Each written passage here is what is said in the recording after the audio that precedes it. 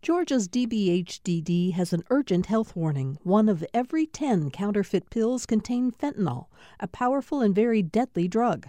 Pills from friends or dealers are unsafe, and 1 pill can cause an overdose. More info at opioidresponse.info.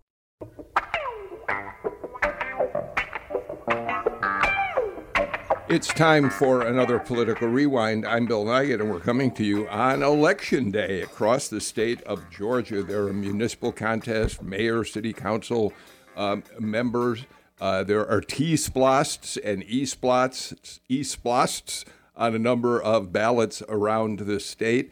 And the premier race, I think it's safe to say, is the contest for the mayor of the city of Atlanta. Although I get it, if you're listening to us down in Valdosta or Savannah or other areas of the state, you may say, well, not so much for us. But the simple fact of the matter is that Atlanta is still the economic engine of Georgia, and what happens here does have a big impact on people across the state of Georgia. So we're going to talk about the elections on the show today.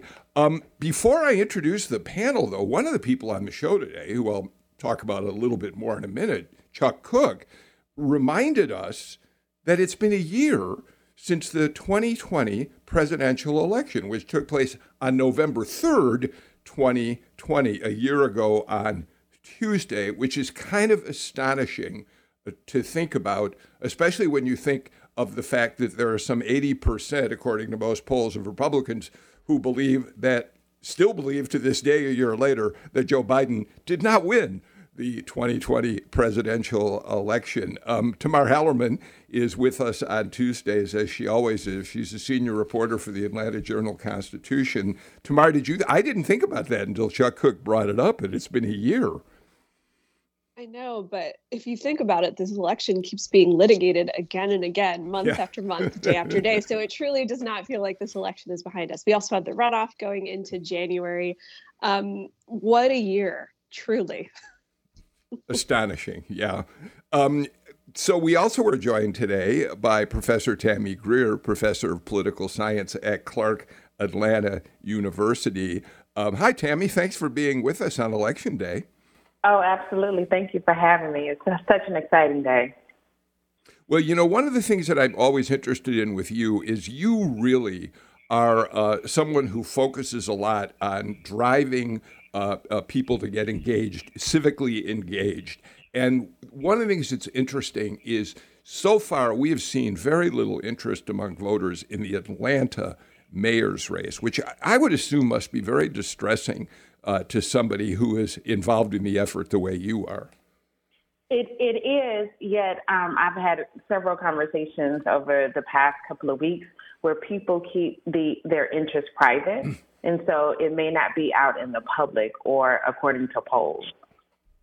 Yeah, we'll talk about that a little more in a couple of minutes, as a matter of fact. We're also joined today by Chuck Kuck. Chuck Kuck is one of the most highly respected immigration attorneys in the country.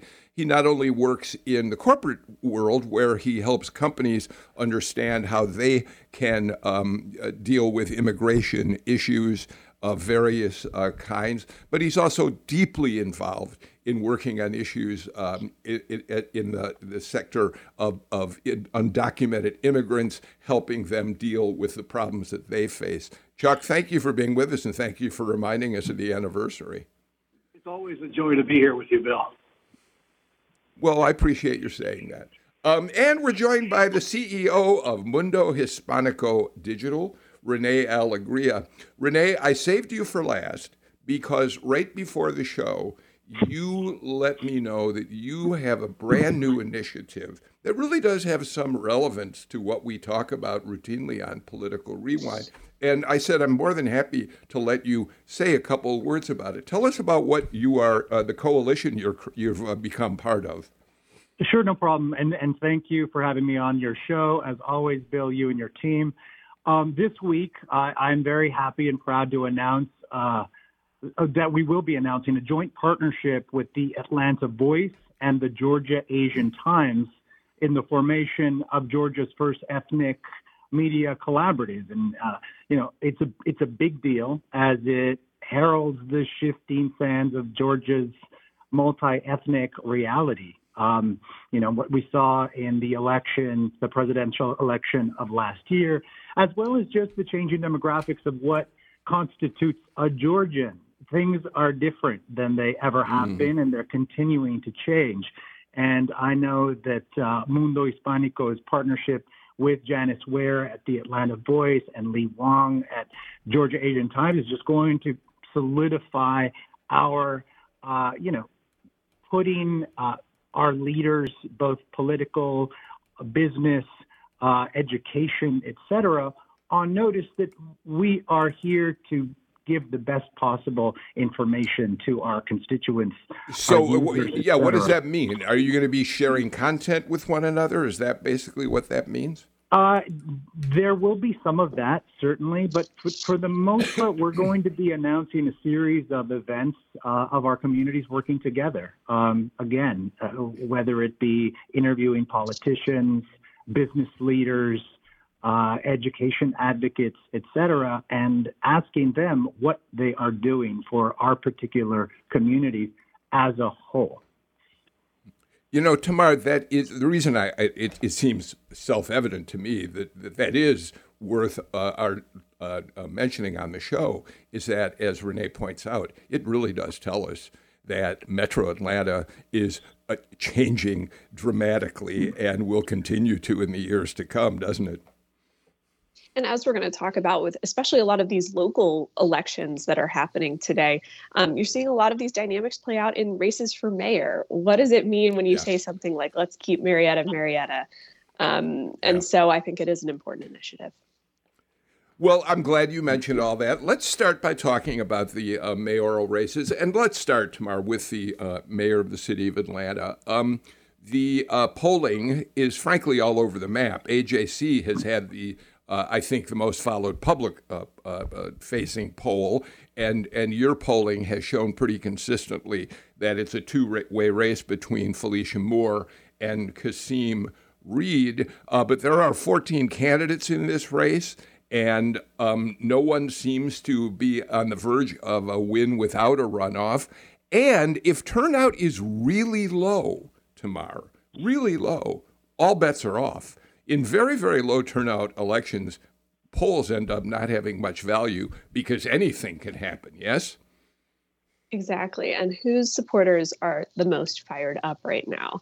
And Kasim Reed and Felicia Moore are the two candidates who have consistently been at the top of most polling that we've seen, including at the AJC's polling. And Kasim Reed especially is such a well-known entity. His supporters really love him. His opponents really hate him. And it's a question of who's able to get their folks out.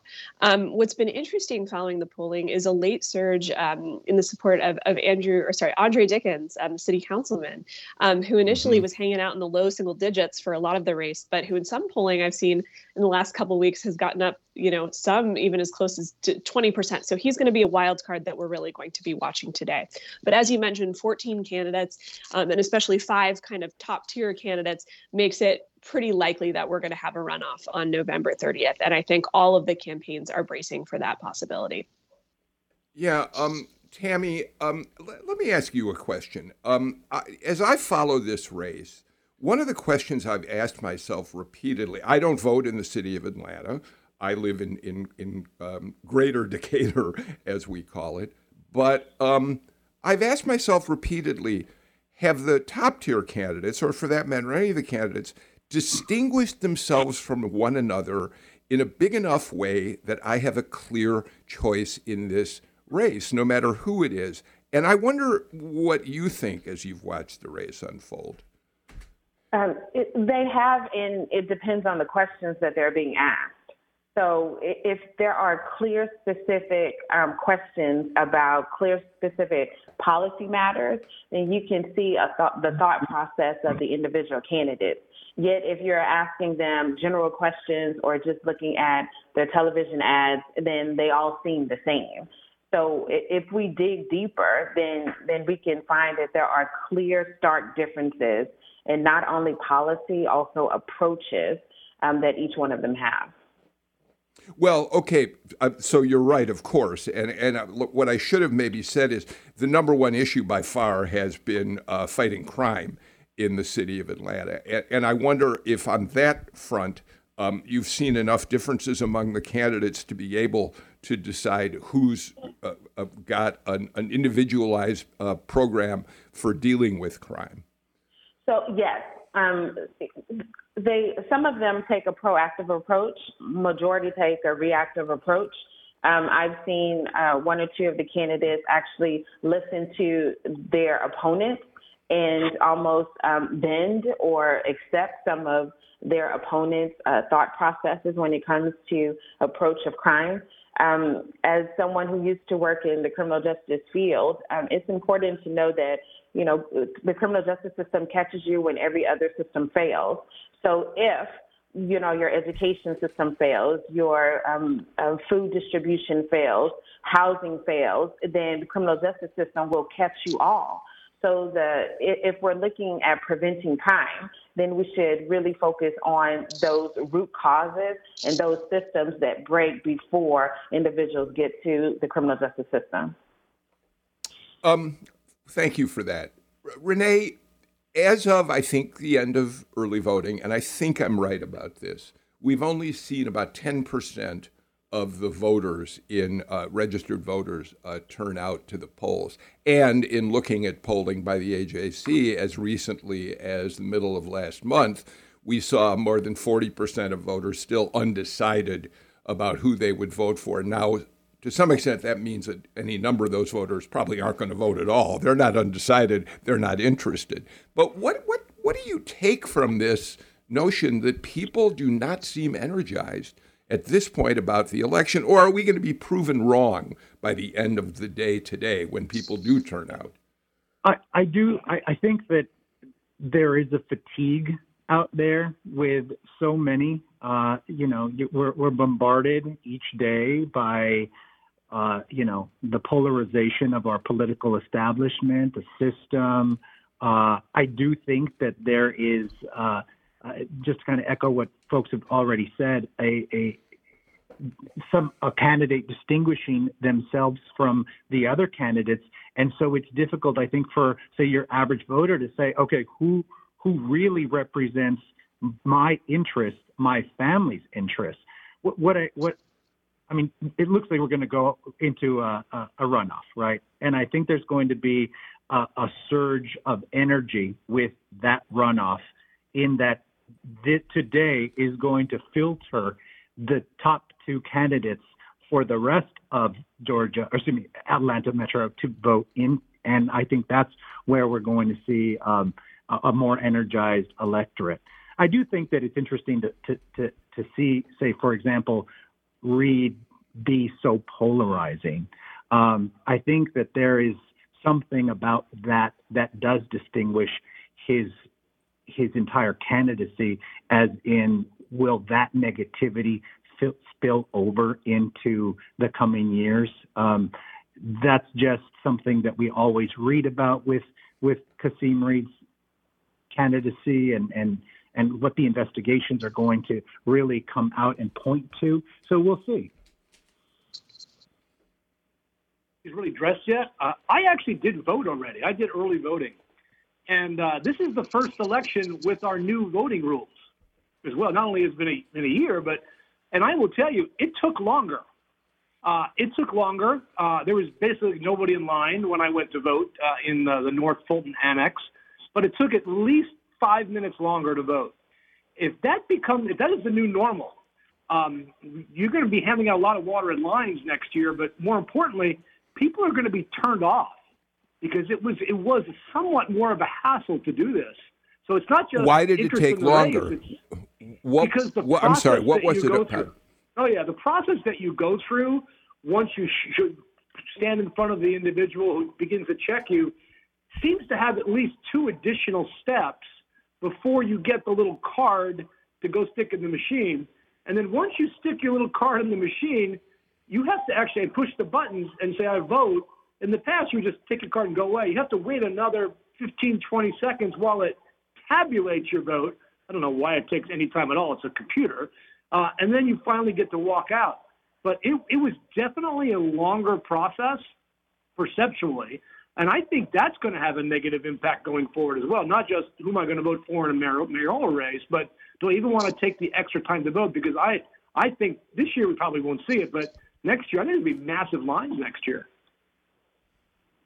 That's certainly a dynamic to watch. One thing I want to piggyback off of is comments that Rene made just about kind of the general confusion of the race. And I think how a lot of voters aren't sure how they want to vote. Obviously, Kasim Reed is Kasim Reed. He has his supporters who love him. But there hasn't been, this one kind of this one anybody but Kasim Reed candidate to kind of pop, to kind of really distinguish themselves so that everyone who hates Kasim can kind of go and follow them.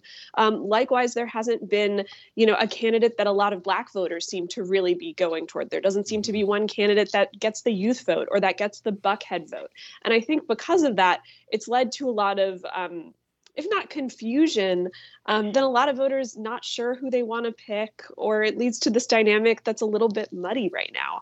And so just as Rene was saying, I think we're going to get a lot more clarity at the end of the night tonight when, as we said, it's looking very likely that Kasim Reed's going to end up in a runoff. Who is that other candidate in the runoff? It'll be very easy to distinguish, okay, if I'm an anybody but Kasim person, I'm going to vote for that person, the Felicia Moore, the Andre Dickens, whoever.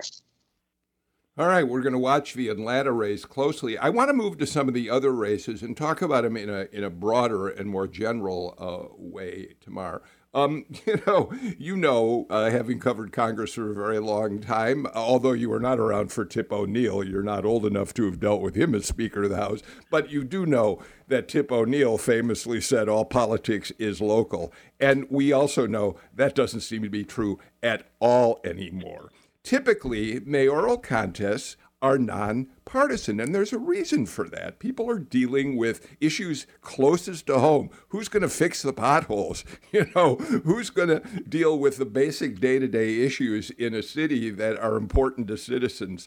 But this year, we are seeing the nationalization, to some extent, of mayoral races. So, for instance, in Sandy Springs, where longtime Republican leader Rusty Paul is running for re-election, he's opposed by Dante Carter, who has the backing of Fulton County Democrats for his race. Fulton County Republicans have put out a pretty nasty flyer saying basically we don't want Sandy Springs to become the city of Atlanta. I mean, that's one example. In Marietta, you've got a Democratic councilwoman challenging the incumbent mayor, Steve Tumlin. In Tucker, the former chairman of the DeKalb County Republican Party is an incumbent who's facing off now against a Democrat who is a field director for President Obama in 2008. And we could go on and talk about others quite like that. But suddenly partisan politics is becoming a part of mayoral races this year. And just how kind of nakedly that some candidates are kind of saying, oh yeah, I affiliate with a certain party, or I at least lean that way, kind of wink, wink, nudge, nudge, whereas in the past that might have been a little more hidden. And as you mentioned, a ton of national dynamics that are kind of making their way down to these local races. What does it mean to say that you're from Marietta, and what should Marietta look like? Issues of race, issues of crime, like what we saw with some of these flyers popping up in Sandy Springs, with protesters and cops in riot gear and that sort of thing. So it is a very interesting dynamic, and it'll be curious to see, especially with a lot of these more progressive challengers to some of these sitting mayors, if any of them are able to topple these incumbents. Chuck, Tamar's mentioned that slogan, Keep Marietta, Marietta, which Steve Tumlin is using up there. And it seems to be a suggestion that it's been a Republican town for a long time with Republican values. Why would you want to elect a city councilwoman who's identified with the Democratic Party? Well, there's a lot of ways you could keep Marietta, Marietta. You could be innocent and say, we just want old-timey politics here in Marietta. But I don't know if you've been to Marietta recently, but Marietta has changed dramatically in the last decade. And a big part of that is because of who has moved into Marietta and who is making their political voices known. And I see this all over Metro Atlanta. We see it here in Roswell, where I am, in different city council races, down in DeKalb, where you are. I think it's just a question of everybody becoming more politically aware because of social media, and thus bringing those politics. We see it in school boards all across the country, right? School board members who are generally elected being attacked for different positions on whether to wear masks or not. And that's being politicized. I think this is just the beginning. This is the first election where this, I think, is going to nationalize the topics of all of these types of races. Tammy, it remains to be seen whether trying to tag a candidate with a partisan label in a mayoral race will in fact work or not. We'll see when the results come in tonight. But the current mayor of Tucker, who's running for re-election, Frank Alman, made an interesting statement in a story the AJC ran. He says, if you're going to run on a party, you've got to own everything about that party. Municipal races are designed as nonpartisan for a lot of good reasons. Now, he says that knowing he's facing off against a self-proclaimed Democratic opponent, and I assume would suggest that the Democrats are too liberal for the city of Tucker. Nevertheless, his statement makes some sense in municipal elections, doesn't it? It makes a lot of sense because when we look at some of the bread and butter issues of local and municipal life, then it's not really, it should not be a partisan divide between, what are the elements that are handled. I think it's also interesting for us to note that putting people in these boxes is a creation of wedge issues. When it comes to taking national issues and boiling them down to the municipal elections. So if we're looking at school boards, if we're looking at mayoral races or even city council races, if we can nationalize these local matters, then what we tend to do and what we tend to find is that, you can have a mixed bag on a federal level. Depending on the state that you live in, you can have one particular party that dominates state level politics, and then you try to have on the local level issues that matter more toward the people that hits every day. Yet, if we can take those partisan items and bring them down to the municipal level, what you tend to do is to discourage some people, from participating on municipal levels, which then corners the market for a political ideology to take over municipal offices, which then extends some reach. So we have to be really careful on polarizing. We have to be really careful on driving people into a political ideology when it comes to municipal elections, because this hits us every single day. I think that makes so much sense. Tamar, I think you'll relate to what I'm going to say here. I spent an enormous amount of time, as certainly you did, covering Congress, covering the White House. I used to think there was something very exciting about being able to cover Washington politics. And I got to the point later in my career as a reporter of realizing that it was almost counterproductive to cover Congress. I mean, they were incapable of accomplishing anything. And I found myself getting increasingly interested in coming back home to Georgia, to Atlanta, and covering state and city politics, where in fact, despite, especially in a legislature that's divided along partisan lines, they're actually able to accomplish something. And cities are able to accomplish practical matters. And I think you relate to that. And the idea that we're going to suddenly see municipalities turn partisan is very discouraging. I 100% agree with that. I had a government teacher in high school who used to make us sit through town council meetings in the little college town I grew up in. And I hated it. I hated it so much. But you're right. After 10 years of covering Congress, you realize, this is where the real decisions get made, in town councils at the city level. And there is something that's going to be lost if this becomes really partisan. Rene? I think that we're living in extraordinary times. We're seeing a generation shift that we haven't seen since boomers broke away from all things their parents. And with that is going to come a lot of conflict. You know, we're going to see the keep Marietta type symbolism be, shown throughout the country, frankly. And we're also going to see folks rise up and begin to participate. I mean, in the last coming years, we've seen more women candidates be involved in politics, people of color that, you know what, we can do this, is what this collective new shift is saying. And I think that is something to be optimistic about, in that it's part of the process of our American government. Rene Alegria, thank you for ending the first segment of this show on a positive note. I appreciate it. We do have to get to a break. When we come back, more about the elections on Political Rewind.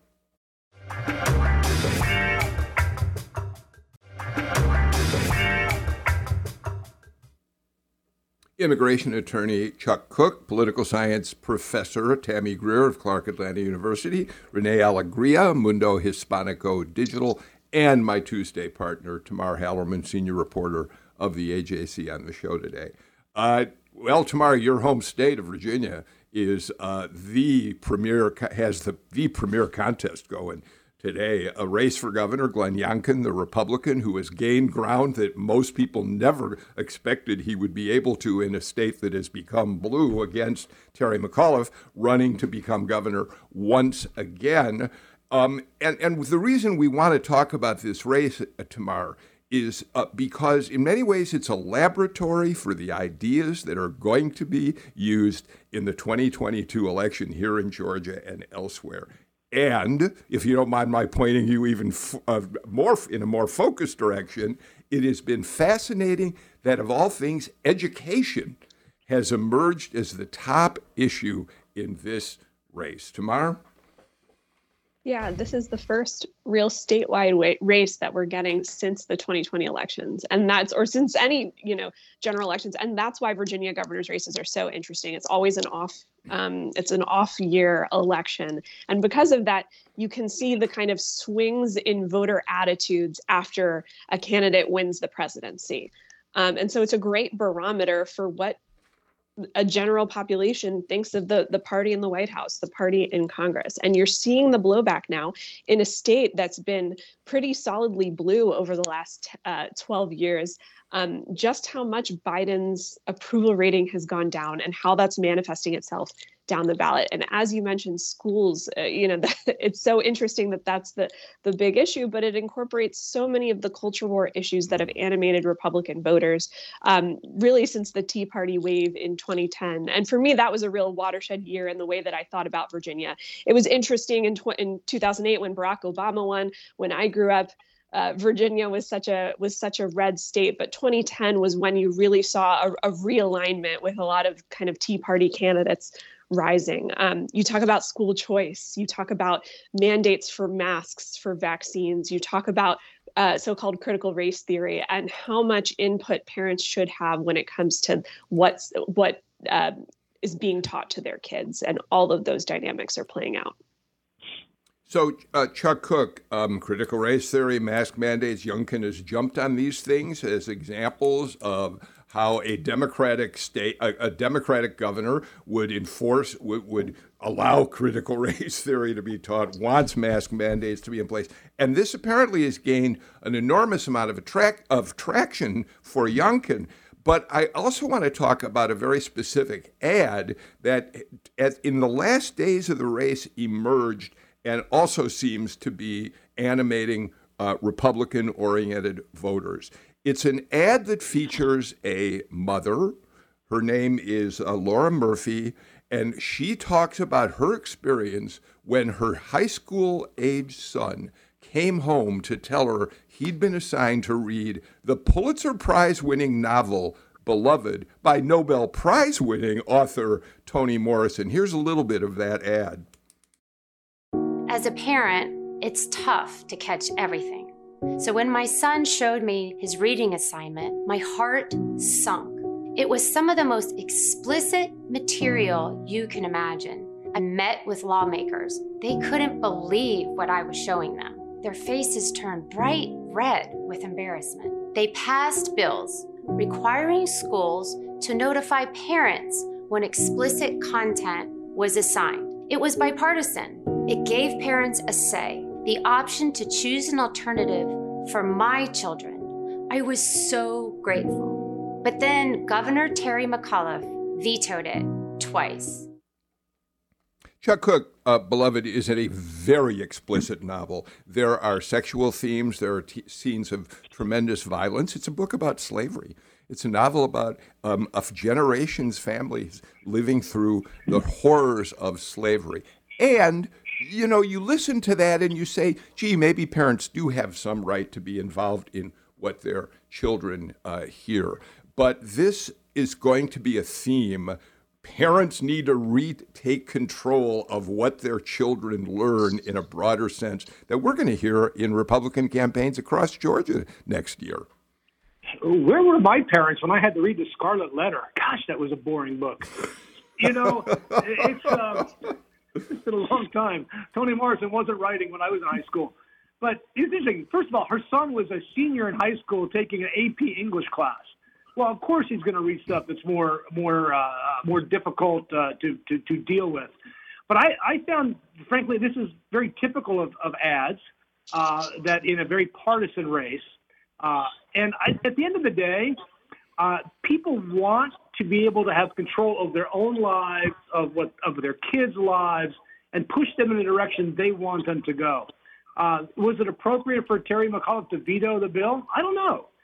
Is it appropriate for an English teacher in an AP Advanced English class to have somebody read a novel about slavery and the horrific effects of slavery? Probably is.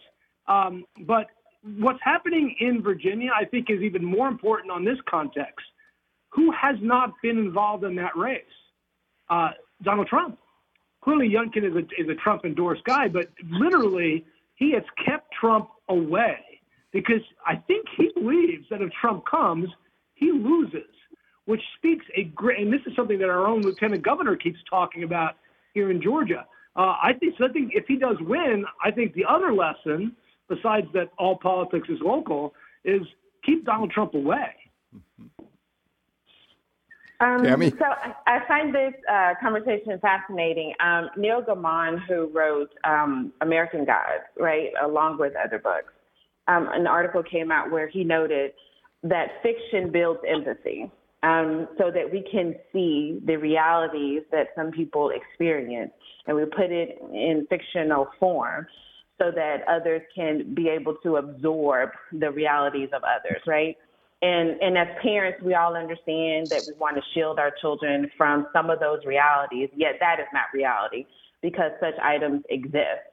So I often find that experiences of others, especially of non-white heterosexual Christian males, seems to be a challenge for a majorative to accept that their reality is different from, what another is. So however disturbing, the images are in the book that pales in comparison with the thousands and hundreds of thousands of people that lived through that time and had to make some challenging decisions when it comes to their person, yet they didn't have autonomy over their person to actually make some everyday decisions. So I find, again, municipal issues such as education has been taken and polarized and used as a weapon in order to divide individuals rather than taking the opportunity to understand that this award-winning text is used to provide a window into the experiences of others. And can we not use that as a space to have a conversation? I think this is Rene. I think that it's really difficult to educate any generation without having them look at the other and learn from their experiences. And I think that any time a parent shields their children from learning about the other's experience, a parent is holding their children back from the empathy that Tammy just pointed out is integral in our future success as a society, right? But But that's almost beside the point, right? What I see here happening, particularly with CRT, let's ignore the fact that for how many generations have we only read books by white males and that was fine, right? And suddenly CRT, which is not even taught in school at all, zero, nothing, is the wedge issue that is galvanizing parents to say, I don't want CRT taught to my children. There are so many things wrong with a statement like that. So many lies embedded in that statement. You have misinformation. You've got the role social media plays in our world, in our personal family dynamic, and of course how we vote. So I hope that whatever happens, we're going to assess, we're going to take stock, and we're going to proceed accordingly with misinformation. We're going to actually call a lie, right? And vote in folks who are not lying. That's simple. Tamar, let me let you close off this part of the conversation, but add to this. First of all, from my point of view, Beloved is one of the most important novels I read in my whole life. It is a brilliant, brilliant novel. It is very frightening. It is very disturbing. And that's exactly what it needs to be, because it deals with such a horrifying part of American history. That said, this really is part of a larger question that we're going to see over and over again next year, right? Which is Republicans are going to hit away here in this state and others on parental control, parents having more say in many aspects of their children's education, whether it's mask wearing, critical race theory, or anything else, right? That's going to be a big issue next year based on what we're seeing in Virginia. I mean, and this is such an animating issue for voters. And we're not only talking about the base that, all those culture war issues get them animated, but this might also be a way for them to win back a lot of the suburban voters who over the last 5 years have drifted toward the Democrats. You talk about decisions that parents are making with their kids and home and family. And I think they see this as a way to be able to get those voters back into the fold. This year in Virginia, as I mentioned, off-year election. So it's all about turning out your base. Talk about an animating issue for voters. And angry people vote. So this is a way to get your people out. So it'll be curious, to see if Youngkin is able to pull this out. And if he is successful, you will see this replicated in Georgia. I promise you that. We've already started seeing rumblings of that with Burt Jones and some other conservative candidates here. I think you just made the central point. Angry people vote. One of the things Democrats are most worried about in Virginia is that their base doesn't seem energized to get out for McAuliffe. So we'll watch that unfold. Tamar? Exactly. And Terry McAuliffe, I mean, he's not exactly the most inspiring candidate for a lot of Democratic voters. He is the definition of the Democratic establishment. Close to Hillary Clinton, close to a lot of big money donors, and a lot of younger voters, a lot of voters of color, African Americans, Latino. They're just not excited when they see a middle-aged white guy like that. It's not like he's pitching any sort of crazy ideas, and so because of that, he's not exciting. And then you have Republicans very animated. Well, it's going to be what we're going to see tomorrow is whether Democrats or Republicans think they are going to move into 2022 with the wind at their back. If McAuliffe loses, Democrats are going to be terrified about what could happen to them in elections next year. Let's get our final break of the show out of the way and come back with more on Political Rewind.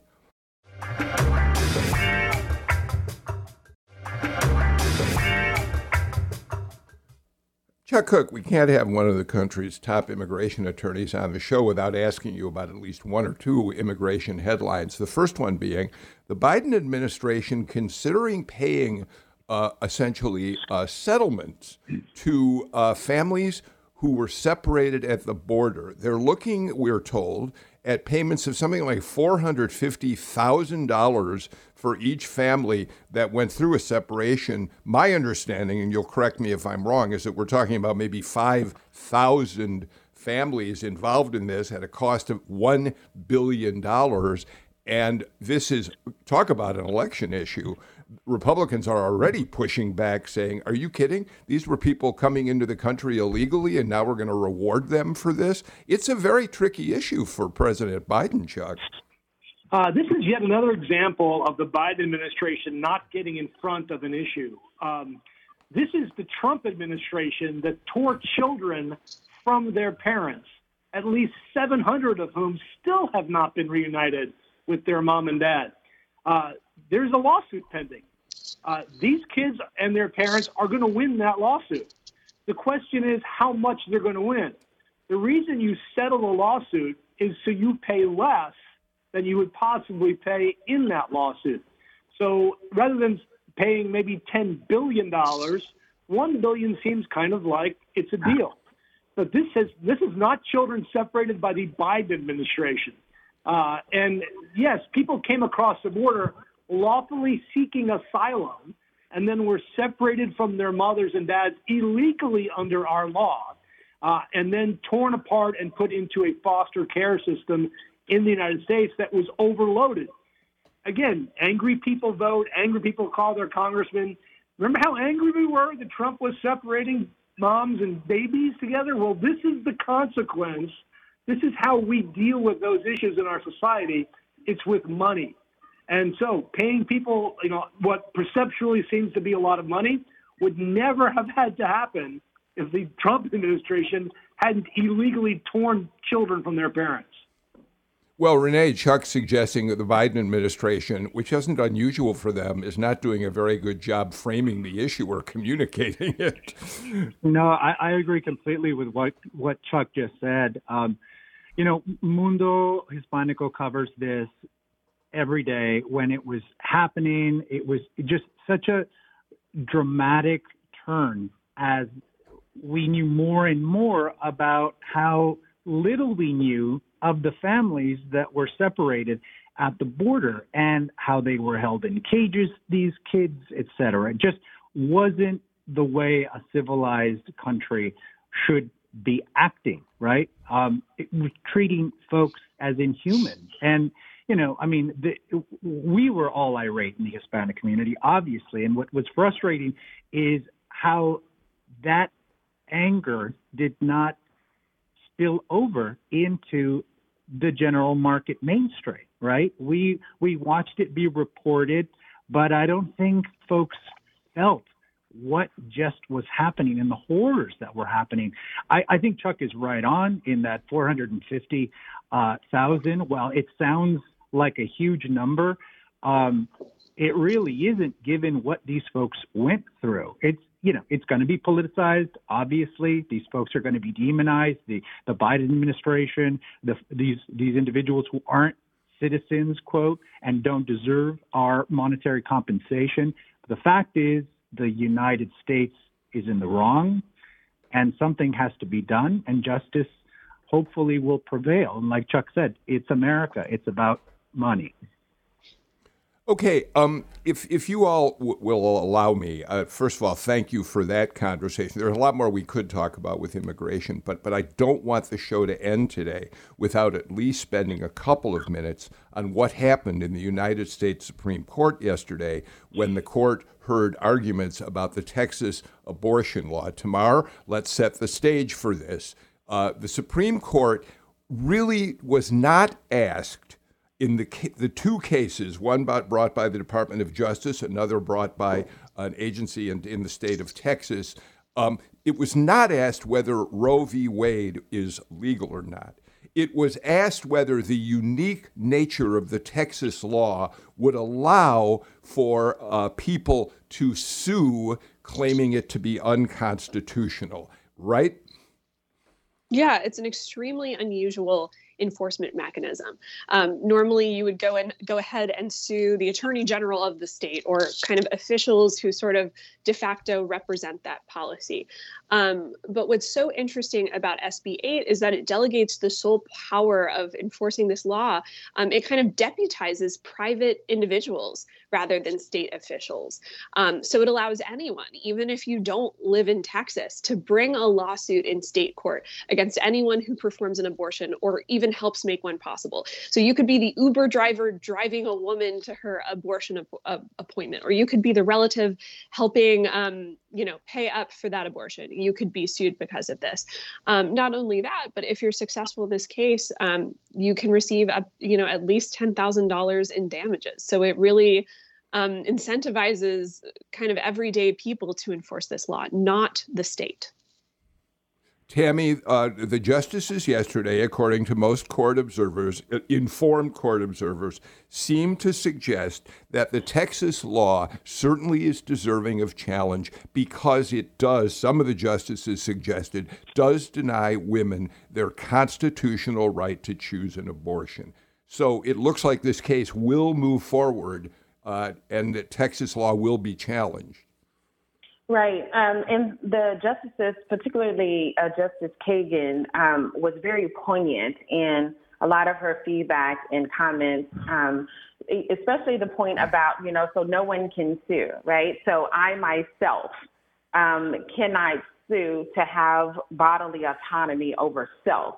So it puts the control of my person in the hands of someone else. So therefore, it is not me who has ownership of my body.